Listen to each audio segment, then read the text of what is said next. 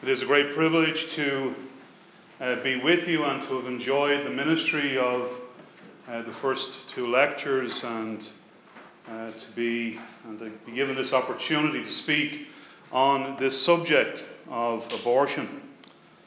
And indeed, as we had one conversation at least over today, we need to deal with uncomfortable subjects. There's none of us who like to deal with certain of these subjects, but we are driven by conviction that we must, as Christians, face these issues. And that is the driving of even the title of the talk today. So I want to thank the minister and congregation of this church for inviting me to speak on this subject. The Abortion Act was introduced by David Steele as a private member's bill, backed by the government, was passed on the 27th of October 1967 and came into effect on the 27th of April 1968. As you can tell, I was born in Leicester in 1968 and returned back to Dublin at the age of 2 in 1970. Like so many Irish, we benefited from the opportunity, or at least my parents benefited from the opportunities of work when there was very little in Ireland, working over here in the 1960s.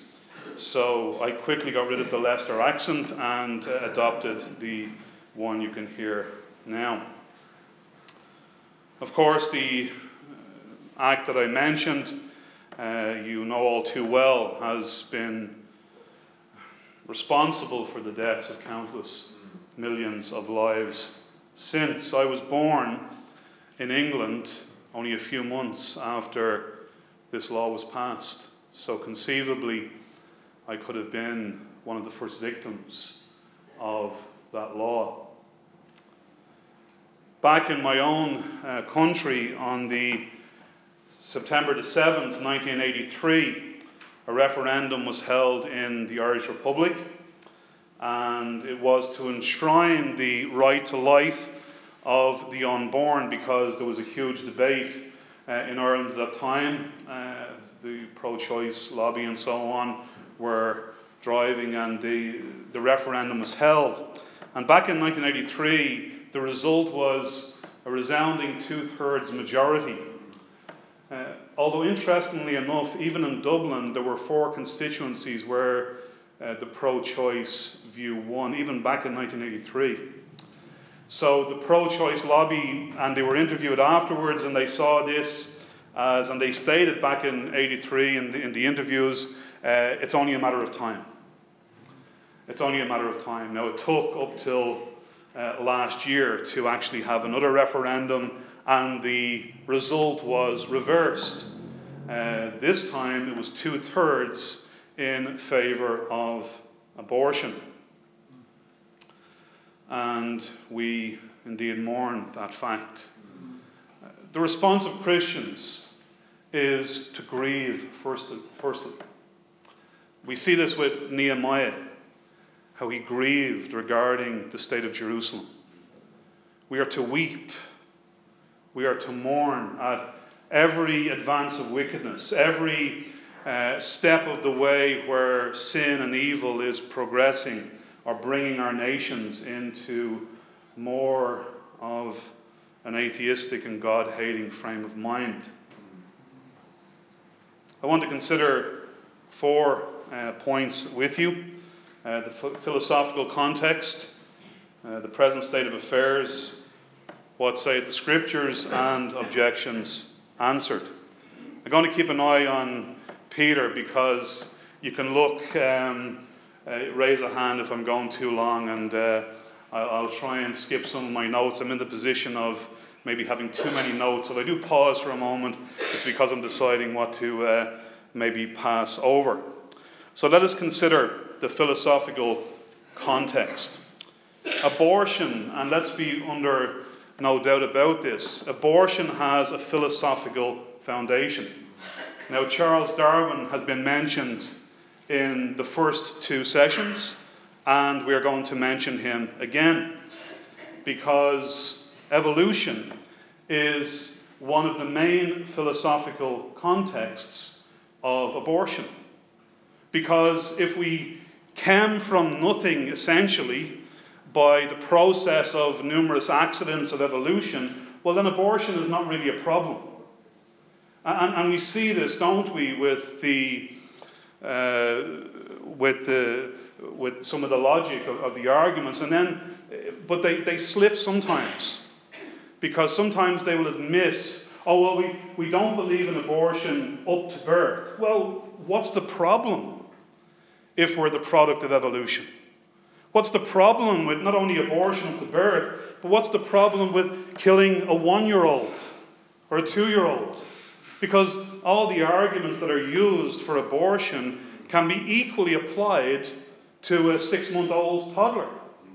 I don't have enough money to raise him. I'm not in a good place. I want to go to college, and all these arguments. Well, if evolution is true, you don't need an argument. You just need to do what you want, because you're just a product of chance. Joseph Goebbels, regarding the Jews, said this, and this was the logic, wasn't it, regarding the Jews. In response to a question, are the Jews human? This is what he said. Of course the Jew is a human being. None of us has ever doubted it. But a flea is also an animal, but not a very pleasant one. Since a flea is not a pleasant animal, we have no duty to protect and defend it, to take care of it, so that it can bite and torment and torture us. Rather, we make it harmless. It is the same with the Jews. You see, what he's saying is the Jews were a lower level of life. Yes, they're human life, but a much lower level of human life. And this is exactly the argument for abortion. Yes, we're not denying that, and those who are more honest, yes, it's human life, but it's a lower level. And therefore, it's okay to just dispose of such a lower level of human life. This is the dehumanizing, or the lowering of the status of the child in the womb. So if they can convince us that the child is a lesser form of human life, well then they have, and we see that they've won the argument to date. We hear the terms a bunch of cells. And when one doctor is seeing two women, and the first woman walks into his clinic and she wants to have her baby, he refers to it as your baby. The second woman walks in and wants to dispose of her baby, and he refers to it not as a baby, but as a fetus. You see, terminology is so vitally important, isn't it? The words we use.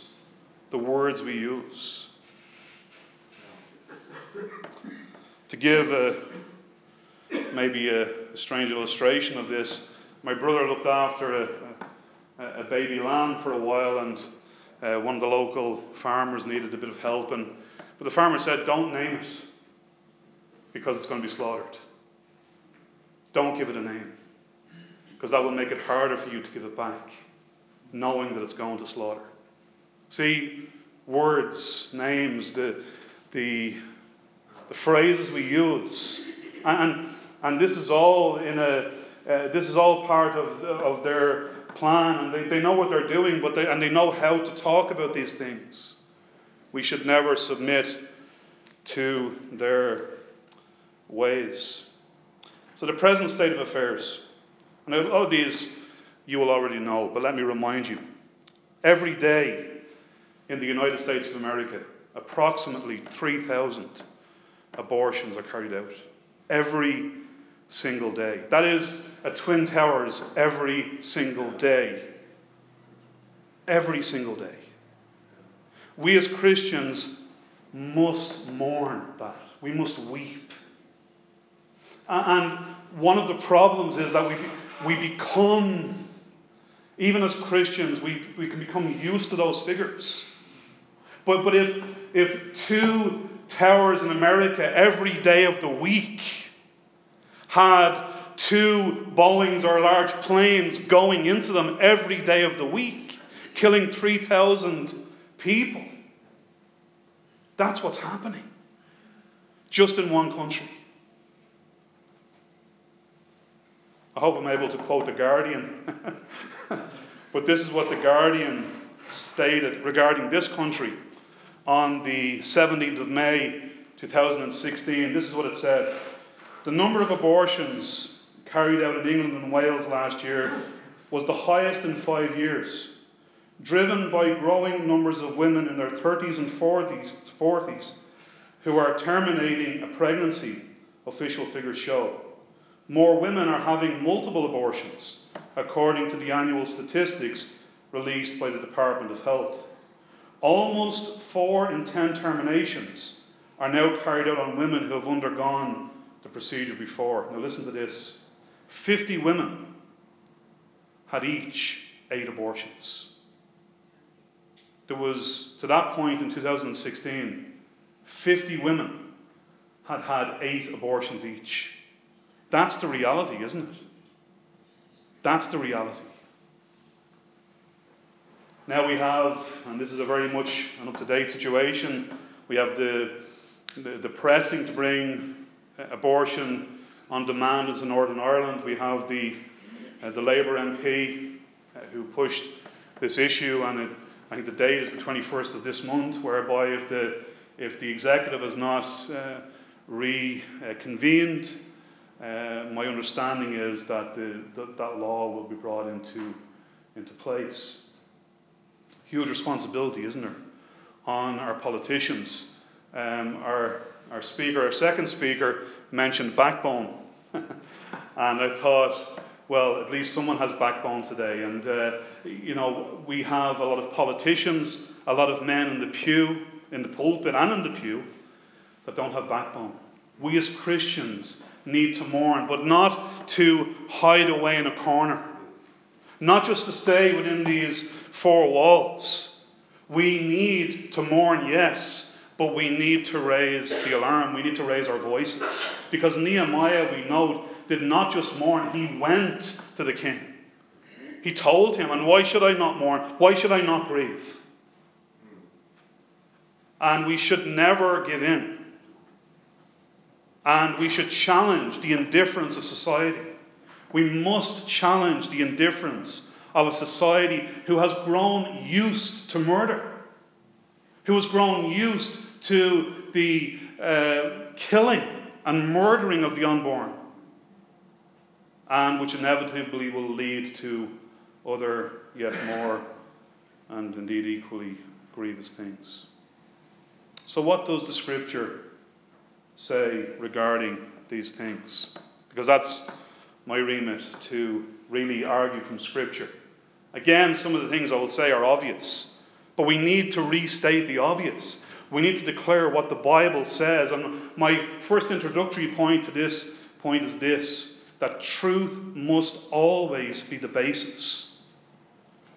In our modern day, truth has literally fallen in the streets, but it was always that way. When the Lord Jesus stood before Pilate, and Pilate said, "What is truth?" And there was this sort of almost disparaging question.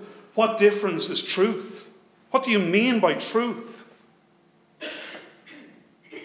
As believers, the truth, not our emotions, not our circumstances. And again, as we even had a discussion briefly before this session, there can be really difficult circumstances. We don't deny that. But that's not the issue. It's not the issue. And these are the arguments that were used in Ireland, I'm sure were used here as well. What about this terrible circumstance? What about that terrible circumstance? As we said earlier, 50 women didn't have 8 tragic events in their lives that led to the absolute necessity for abortion. Truth, not experience, not emotion, not feeling, not the majority, not what the majority thinks or feels. We see even today in this country that the majority are despised anyway. Isn't that true? So, first argument from Scripture, probably the most obvious: God is the Creator. God has made us. And we see that, don't we, in the very first verse. In the beginning, God created the heaven and the earth. Doesn't try and prove it, just states it. But then, in Psalm 100, listen to the words of Psalm 100. Know ye, verse 3, know ye that the Lord, He is God. It is He that hath made us. But then it says something else. It follows. Listen to what it says. And not we ourselves. Get the emphasis. We are not in charge. That's what it's saying. We are not the creator. We are not the sovereign creator of the universe. That's what all the philosophies of the day, including evolution and atheism and so on, are telling you. You are in charge of your own destiny. You are in charge of your body. You own your body. Well, what Psalm 100 is telling us, and what Genesis 1 is telling us, we do not own ourselves. We are not in possession and in sovereignty over our being. God is. In contradistinction from ourselves and contrary to what society is telling us. And this is what we must boldly and confidently and passionately declare every day, that God has made us. But secondly, again, clearly and basically, we are made in the image of God. Genesis 1. So God created man in His own image. So when we take life, and when we attack life and murder life, and murder the unborn, we are attacking the image of God. We are attacking God Himself. Now, Calvin has a famous quote on, and I've known this quote for years, but I actually had to research where it was and find out. It's in Daniel 6. And this is Calvin's quote. Listen to what he says. For earthly princes lay aside all their power when they rise up against God and are unworthy of being reckoned in the number of mankind. We ought rather utterly to defy than to obey them when they are so restive to wish to spoil God of His rights. Isn't that wonderful? Just pause there for a moment. Calvin identifies the issue. They want to rob God of His rights. We hear human rights, my rights. Calvin says they seek to rob God of His rights, and he says, if you got the quote, that we should not submit to such men. We must not submit to such men. When they defy God, we must defy them. He goes on, and this is the famous part of the quote. And as it were, to seize upon His throne and draw Him or drag Him from heaven. Now, thank God they can't do that. But if they can't attack the God who is in heaven, they do attack His image. They do attack His image. And they think they have the right to take away His image. It's a bit like the bully, isn't it? What's one of the attributes of the bully? He rarely goes after the ones that are stronger than him. He tends to pick on the weaker, doesn't he? I'm sure many of us have memories of bullies, and they spend their time looking for the weak to make themselves feel better. Well, abortion must be the most ugly form of that type of mentality, where we actually attack the weakest, the most dependent form of human life. The ones who can't cry out for themselves. The ones who can't defend themselves. And we see, don't we? We see them. We see the people who get all upset when a lion is shot. well, at least the lion has a chance. There's no chance for the unborn. Thirdly, the law of God forbids the taking of life. The sixth commandment, thou shalt not kill. God has not given us the right. And this is the strange thing, is that they are so much against capital punishment, or they're so much against the execution of the guilty, but they will execute the innocent. What sort of twisted morality is this? What sort of perversion is this? But then, one of my favourite points is how the unborn is described in Scripture. This brings us back to one of our earlier points. What does Scripture call the unborn child? 26 times we see the reference to with child in Scripture. It's with child. Never give up the biblical definition of pregnancy. With child. Not with fetus. Not with a bunch of cells. There's a child, there's a baby, there's a life. There's a human being in your womb. And this is what we must keep repeating, and that's why society wants us to shut up, as David said earlier. They want us to shut up.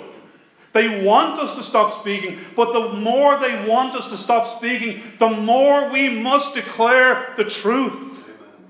The more we must speak the truth. Even if it means, as was said to Isaiah, keep speaking till there's desolation. Keep speaking, no matter what the consequence. No matter what the results are down to God. We are not responsible for the effect. We are responsible to be obedient, to do what God says, and to proclaim His truth. And you see everything, again, the second paper, this world wants God to shut up. This world wants God just to mind His own business. They want Him not to exist.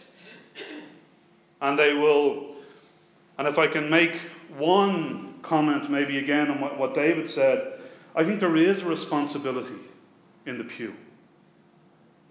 And I'm not saying he wasn't saying that. But it's interesting when Paul said to Timothy in 2 Timothy 4, the responsibility, at least in that passage, was actually not put in the pulpit. Because Paul said to Timothy, they are the ones who will gather to themselves teachers having itching ears. There, at least in that passage, Paul puts the responsibility there.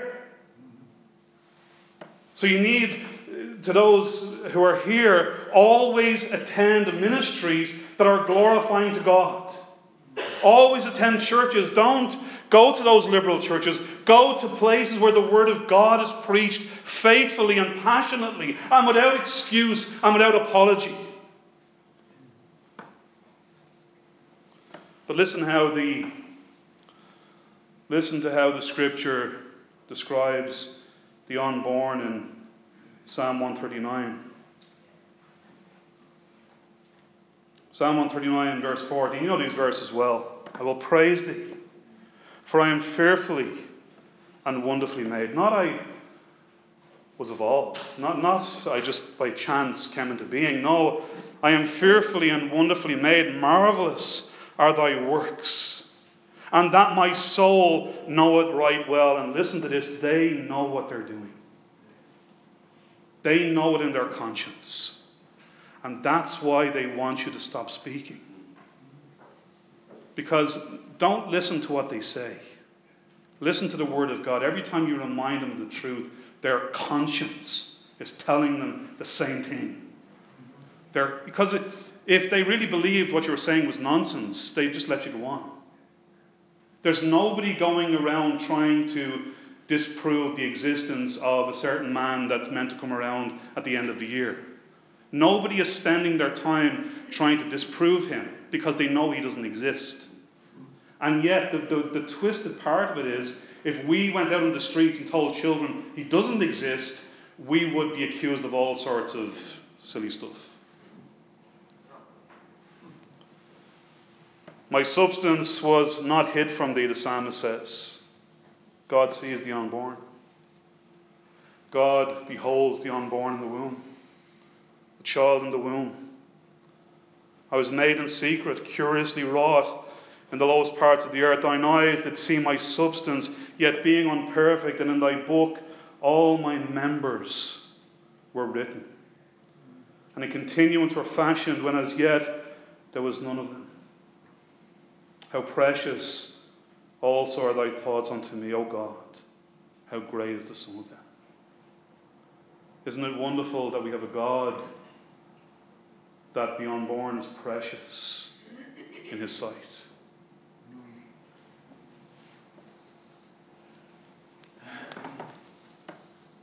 Let us consider some of the objections. And we'll just consider these briefly. What about rape? What about those who become pregnant as a result of rape? And just as the previous speaker said, there's difficult questions. We must, as Christians, realize there are difficult questions. There are difficult issues. But here's the answer, isn't it? Given the choice between the rapist and the unborn child, what does the scripture say? We know the answer. The rapist should die. He should die. And yet here's again the twisted morality, that they're saying, no, we should never murder the rapist because he's got rights. So let him out in the street again so he can do his wicked act again, but we'll kill the unborn.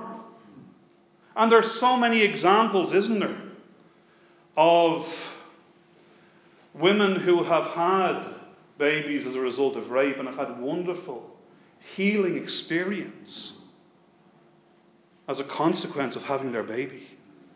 The baby has actually been the light in the midst of the trauma.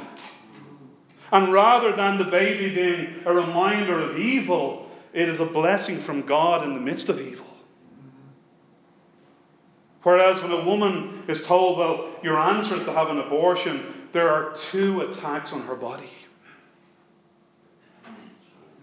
2 attacks. One is illegal and the other is legal, but both are immoral. Both are ungodly. And in fact, according to Scripture, the second one, if we were to give a level of immorality, I would say the second is more immoral. Why? Because it is sanctioned by the state. The very minister of God, according to Romans 13. The very servant of God is saying to one of those under its care, your answer is to have an abortion. That is state-sponsored murder against the innocent. Oh, such a wicked generation. Such a wicked generation. From a medical perspective, Philippa Taylor writes this: the biggest trauma for victims is the devastating crime of rape or incest, which cannot be undone. Women who are raped and children conceived by rape are the 2 innocent victims of the crime. Abortion does not unrape a woman or remove the violence perpetrated against her. Research has found that those who had an abortion said it actually increased and compounded the trauma that they experienced from the rape. And that research is taken from a book called Victims and Victors, which notes, among other things, that nearly 80% of the women who aborted a pregnancy conceived in sexual assault reported that abortion had made the wrong solution. It was the wrong answer. It wasn't the answer. Most women who had abortion said that abortion only increased the trauma that they were experiencing. In many cases, the book says, the victim faced strong pressure or demands to abort, and in some cases, especially those involving teenage girls, was even forced to have an abortion by others. In cases of incest or ongoing sexual abuse, abortion was frequently used by the perpetrator to cover up the abuse. And in many cases, the girl was given an abortion with no questions asked and then returned to the abusive situation. None of the women who gave birth to a child conceived in sexual assault expressed regret or wished they had aborted instead. Of course, another important biblical point is that in Scripture, it's the one who commits the crime is guilty.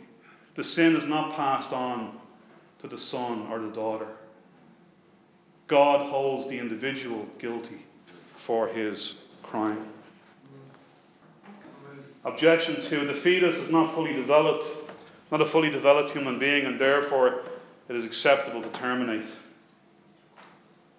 Again, isn't it twisted that the fact that it's not fully developed is the argument?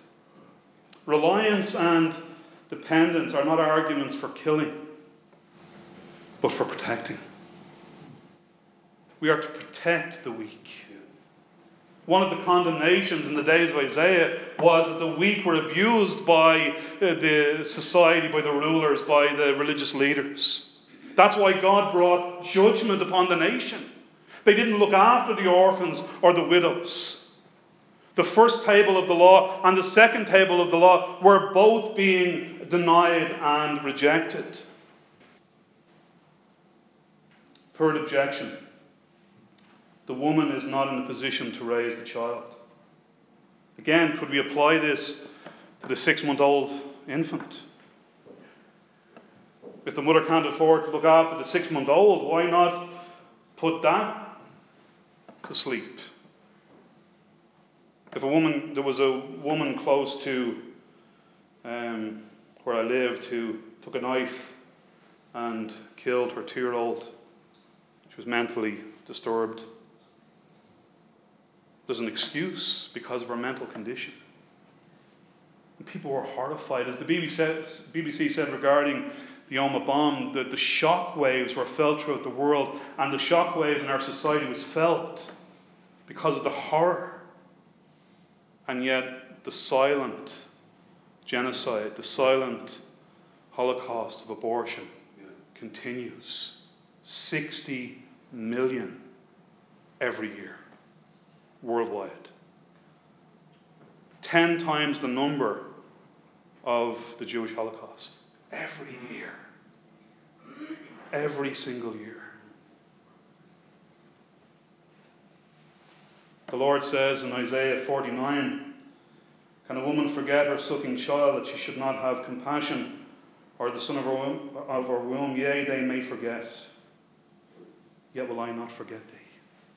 Behold, I have graven thee upon the palms of my hands. We thank God that we have a Saviour who loves us. Fourth objection, my body, my choice. As we said earlier, this argument simply is untrue. Again, the child is completely dependent on the mother. My own granddaughter was born, and she was born with her intestines and her bowel outside of her body. It's wonderful what they can do in modern medicine. She was kept in the hospital for 2 months, and they let gravity do. She was kept in the incubator, and she was for 2 months the bowel and the intestine slowly worked its way by gravity back into her body. Wonderful. Wonderful expression of the wonder of modern medicine.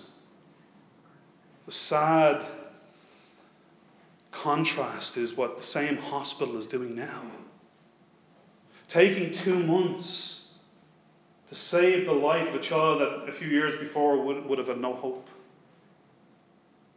The same hospital now is in minutes taking the lives of the unborn.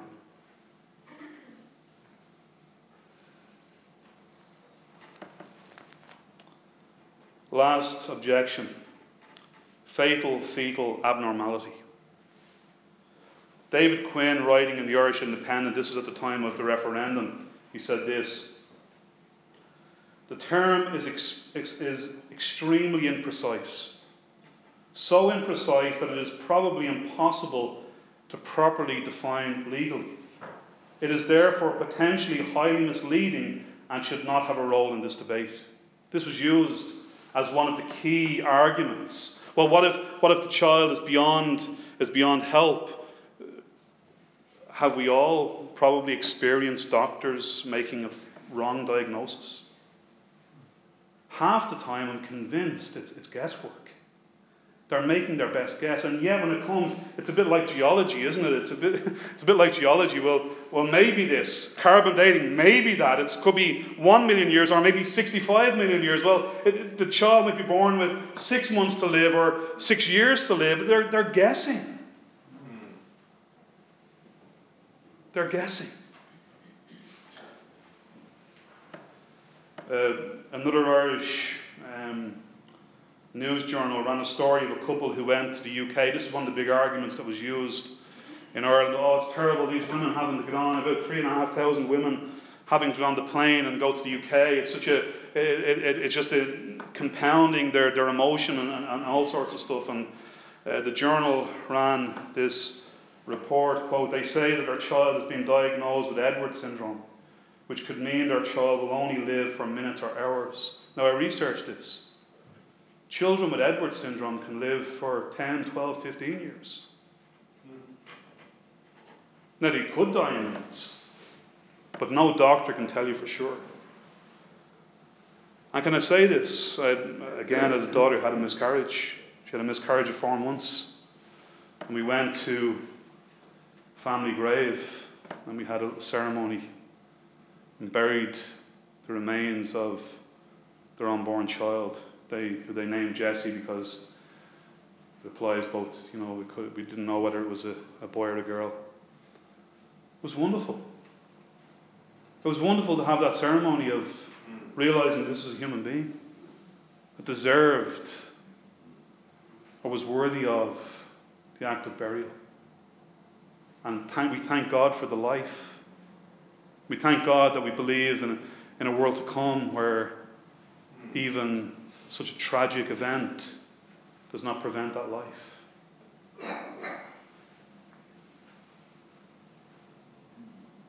We are in battle with a philosophy of lies